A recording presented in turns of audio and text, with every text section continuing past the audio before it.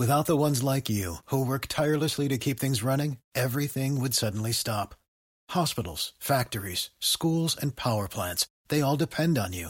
No matter the weather, emergency, or time of day, you're the ones who get it done. At Grainger, we're here for you with professional-grade industrial supplies. Count on real-time product availability and fast delivery. Call, click Grainger.com, or just stop by. Grainger, for the ones who get it done. You can't copyright AI-created art, according to US officials. Donald Trump's social network has finally launched on iOS, and Capcom teases Street Fighter 6. This is your Daily Tech Briefing, the morning edition. It's Tuesday, February 22nd. From Engadget, I'm Matt Smith.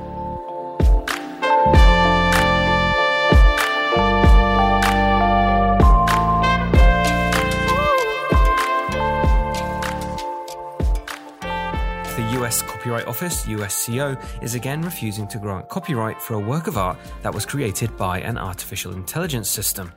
Dr. Stephen Thaler attempted to copyright a piece of art titled A Recent Entrance to Paradise, claiming in a second request for reconsideration of a 2019 ruling that the UCO's human authorship requirement was unconstitutional. He didn't succeed. The agency said Thaler failed to provide evidence that A Recent Entrance to Paradise is the result of human authorship.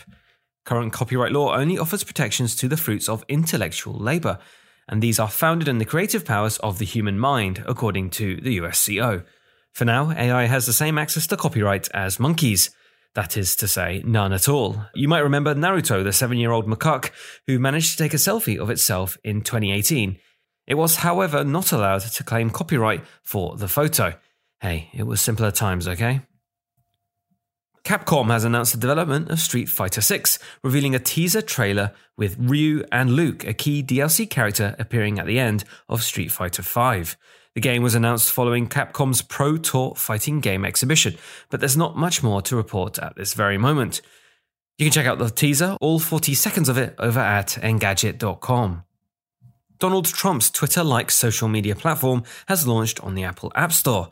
The launch will mark the former president's return to social media after Twitter and Facebook banned Trump after the January 6th attacks on the US Capitol. Some users are reportedly having trouble creating accounts.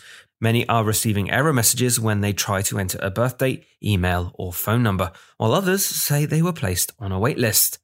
People can use the network to post truths, the platform's equivalent to a tweet, and it's possible to reshare posts on one's timeline to expand their reach. The executive who answered questions from beta users said that the company was working on a verification policy that it will publish in the coming weeks.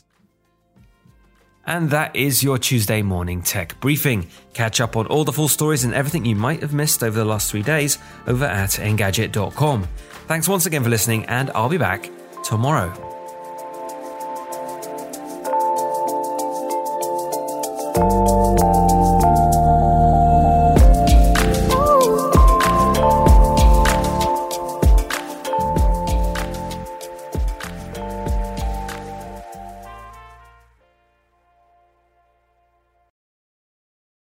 Without the ones like you, who work tirelessly to keep things running, everything would suddenly stop.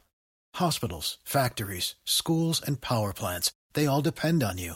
No matter the weather, emergency, or time of day, you're the ones who get it done. At Grainger, we're here for you with professional-grade industrial supplies. Count on real-time product availability and fast delivery. Call, click Grainger.com, or just stop by. Grainger, for the ones who get it done.